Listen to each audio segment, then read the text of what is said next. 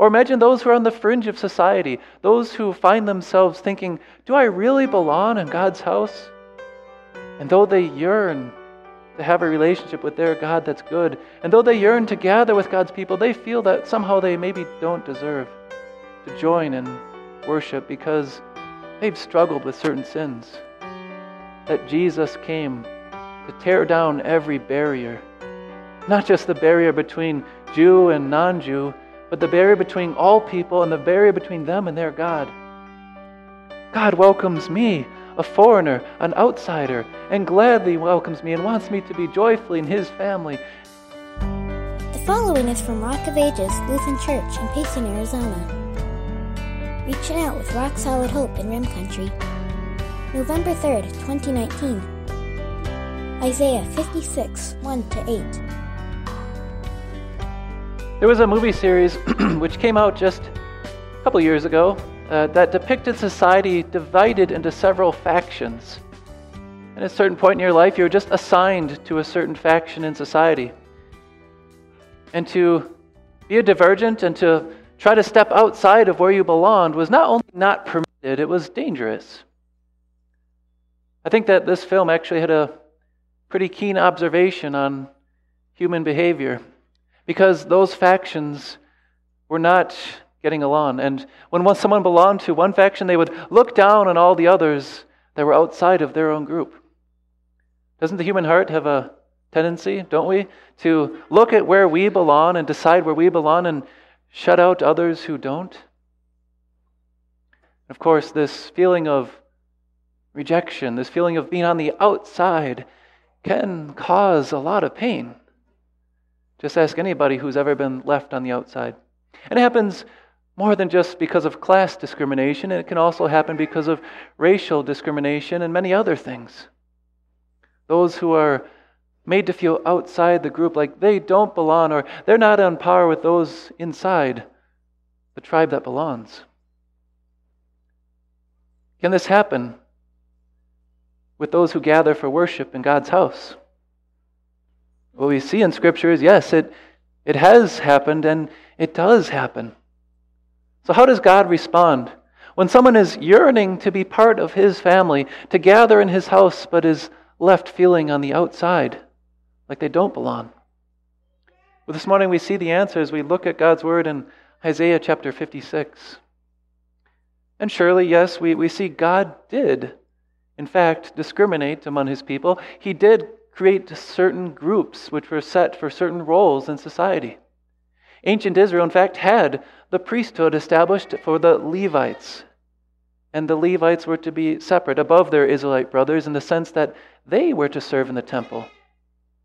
And meanwhile, the rest of the Israelites were looking outside the circle of the Levites on those who served and worshipped in the temple. And God set up other barriers that foreigners, even those who converted to serve the Lord, and others were still further outside of that. And we see even further circles expanding outward until you see foreigners even further out, and of course, naturally, unbelievers were even further separated. But God did this for a purpose. He was teaching His people that they could not have access to Him and His inner circle, that they could not approach a holy God without some sort of intercessor. And yet God never intended, certainly never intended, that this meant His grace was shut out to those who seeked Him and sought after Him. In fact, God, we see, shows concern for the foreigner, shows concern for the outcast, the widow. Those often overlooked by society were highly regarded and cared for in God's laws to ancient Israel, something you don't see often in ancient cultures. Nonetheless, Israel began to shut out others from the grace of their God, began to see with pride and arrogance themselves above all other people, and that they somehow had access to God, which others didn't deserve, and that they somehow deserved. So you can imagine the shock when they read what Isaiah says here. Isaiah says in chapter 55, "Come, you who are thirsty, all of you who want the water of life, come and take of my word. And his invitation goes out to take for free this gift, the love, the covenant promised to David. Now you can imagine when the Israelites heard this, they must have thought to themselves, yeah, God's telling all of us to, as children of Israel, to come and take the promise given to David. It's our gift. It's for us. But imagine the shock when they read on and hear the Lord say, this is what the Lord says. That invitation to take his free gift of salvation, he says, my righteousness will be revealed. My salvation is close. For who? To the eunuchs who keep my Sabbaths and choose what pleases me and hold fast to my covenant. That's who trust the Lord. To them I will give within my temple and its walls a memorial and a name better than sons and daughters. I will give them an everlasting name that will not be cut off. The eunuchs were treated as foreigners and outsiders, but God says to them who choose to worship the Lord and who in faith hold to his word, yearning to be on the inside, God not only says they're invited to come in, he says, I'm going to give them something better than offspring, children of their own. I'm going to give them a name to be my children and to have access to my house. And it's going to be an everlasting name. And to foreigners who hold fast to my covenant, he says, these I will bring to my holy mountain and give them joy in my house of prayer. Their burnt offerings and sacrifices will be accepted on my altar. For my house will be called a house of prayer for all nations. Imagine when Israel heard that God is not only going to welcome eunuchs and foreigners and outsiders, but he's going to give them privilege and access to his very altar and his house, and to serve and to find joy in serving him in his house. Permit me to take you back now to 1861. And that's when, obviously, racism was very prominent in our country.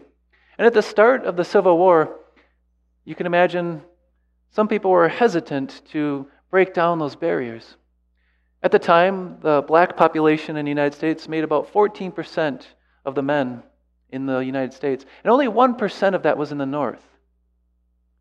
At the start of the war, they didn't even allow the Union black men to enlist, the free men in the North, to serve. Of course, Abraham Lincoln soon rectified that, and enough, within 3 months, those who fought the most valiantly in a battle in Kansas proved a crucial turning point, and it was that segregated, separate black unit which proved they wanted to fight and belonged. And, of course, if you look through the history of the whole war, it was those segregated black groups which actually were the most valiant and which often served a crucial role in the face of the battle. Those who, yes, the Union soldiers allowed to fight, but initially had regarded as second-class soldiers, perhaps not capable of doing much. Now that might seem, from our perspective, like foolishness. And yes, racism is a little bit less prevalent than it was back then. But what about the way that people are treated in God's house? What about viewing and looking at those on the outside as if they couldn't really contribute or serve? You know, there were times, and not too many years back, when churches, Christian churches, were found to be in the inner part of cities, and their neighborhoods were changing. So what happened to many of those churches? Their numbers started to go down. And some of them, perhaps those in our circles serving in the WELS, might have said to themselves perhaps, well, we're about traditional Lutheranism. We can't really serve these new groups that are coming into our community. They wouldn't really be interested. Some of those churches began to dwindle in number, not because their neighborhoods were shrinking, but because the people in their neighborhoods were of a different background, different culture, and different ethnic group. Or maybe some of them might have said, yeah, they can be part of this church, but we know who's really in charge. It's the lifelong members. Sadly, this happened, and many churches closed, and many churches around the United States changed and lost their teaching, or were shutting their doors. And what about when someone becomes a member of a conservative Lutheran church? Whether they are of a different background, a different spiritual background, or perhaps have no spiritual background. Are they always treated and welcomed as those who belong? Or sometimes they remain to be simply the new guy. And no matter how long they're part of that church, they're always considered the new guy. So that the person who's been part of that church 20, 40, maybe even 80 years makes them feel like they're on the outside and don't really belong as much as they do. And shouldn't really be in charge of the decisions as much as they should. What happens when someone is made to feel on the outside of God's house? Like they don't belong as much as others belong. It can happen. It has happened, and it does happen. Or imagine those who are on the fringe of society, those who find themselves thinking, do I really belong in God's house? And though they yearn to have a relationship with their God that's good, and though they yearn to gather with God's people, they feel that somehow they maybe don't deserve to join in worship because they've struggled with certain sins. Maybe they've struggled with addiction to drugs or alcohol, or maybe they've struggled with same-sex attraction and that sin. Or maybe they've struggled with something else and they feel that they could never enter the Lord's house. They yearn to, they long to, but they're made to feel on the outside. Are those who stand on the outside sometimes richly and warmly welcomed, or sometimes sort of welcomed? God, when He speaks to the Israelites here, is reminding them, not only will He welcome the outsider who yearns to have a relationship, who yearns to worship the Lord God, but He will gladly welcome them into His house. And not only will He gladly welcome them into His house, they will find joy in serving at His altar and in His house in a way that would shock the Israelites. Can you imagine years later when the Apostle Philip is meeting with a man who is both a eunuch and a foreigner and who yearns to worship the Lord? That man was reading this very section of Scripture and opened up to Isaiah 53, reading a portion of Jesus, the suffering servant. Can you imagine his joy when he hears Philip, the apostle, tell him that Jesus came to tear down every barrier, not just the barrier between Jew and non-Jew, but the barrier between all people and the barrier between them and their God.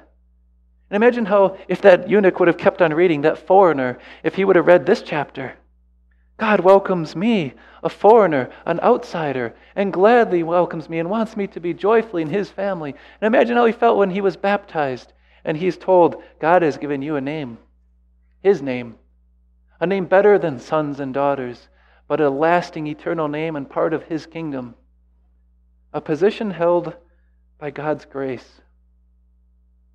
Isn't that what Israel had missed out on? They did not deserve to be in the inner circle in God's house. You and I do not deserve to be in the inner circle, but by His grace, God has done it. After all, isn't that what it says here? God, as He speaks to us about His mission for His people, says, I will bring to my holy mountain. I will gather still others to them besides those already gathered. Just as God gathered in ancient Israel the foreigners and outsiders, He's gathered you and me into His house. And Jesus, the Son of God, has torn every barrier down. When that temple curtain was torn in half, symbolizing the division between God and His people, all division between sin and us and our God was gone. Because Jesus bore that sin for His people, for you, for the person that's still on the outside, yearning to be in, for those who hold fast to His covenant. God gathers them. And He gathers them and us so that we can serve Him in joy in His kingdom. You know what happened for those churches, including our own WELS churches, that saw things this way? Though they were in the inner city and the neighborhoods around them started changing, and the ethnic groups around them were different from their own, those who embraced this saw those communities joining them in joy and serving the Lord, joining them and producing fruit as they worship the Lord too in gladness because they were free, because they knew what Jesus had done, tearing the barriers of sin down. And they knew they had a name with God's people. And that's what happens. We see it happening in our mission fields. Would God ever allow or think that people would be interested in the gospel in a place like India, where there's multiple gods that are worshipped? He does. Or what about places like Vietnam? He does. And that's why we have missionaries and even seminaries that are training others that they can serve as pastors and teachers in the kingdom of our God. And who would ever think that a place like China, so foreign to our mindset, their culture and their way of life, would God ever want to spread His gospel of by grace alone, through faith alone? Would He ever want that to spread there? He does. And He has, even as our church body supports the training of pastors and teachers in such a place. Or places not so far away, but so foreign sometimes. It was only a handful of generations ago that the name of the Lord was unknown in Apache land. What has God done there? I invite you to stick around later today to hear the wonders of what God has done as He brought in those who were on the outside to know His goodness and to be part of His kingdom and to serve Him along with those in our church body in joy. God does this. He sets free so that we can serve Him in joy. And He gathers us to worship. You know, when you look at the Civil War, it's kind of interesting that General Lee, the commander in the South, eventually was able to persuade them to allow the black population to enlist and serve in the Southern Army. And by doing so, they could win their freedom. Not surprisingly, only about 40 actually enlisted. Apparently, enlisting to help your oppressors and to fight for your freedom isn't as appealing as serving the one who has set you free and who by His grace has made you His own and considered you valuable in His sight. That's what our God has done for us. He has gathered us to this place to worship Him. He has done it by His grace. And He wants us to get His word to every place. Let no one stand outside looking in. Amen.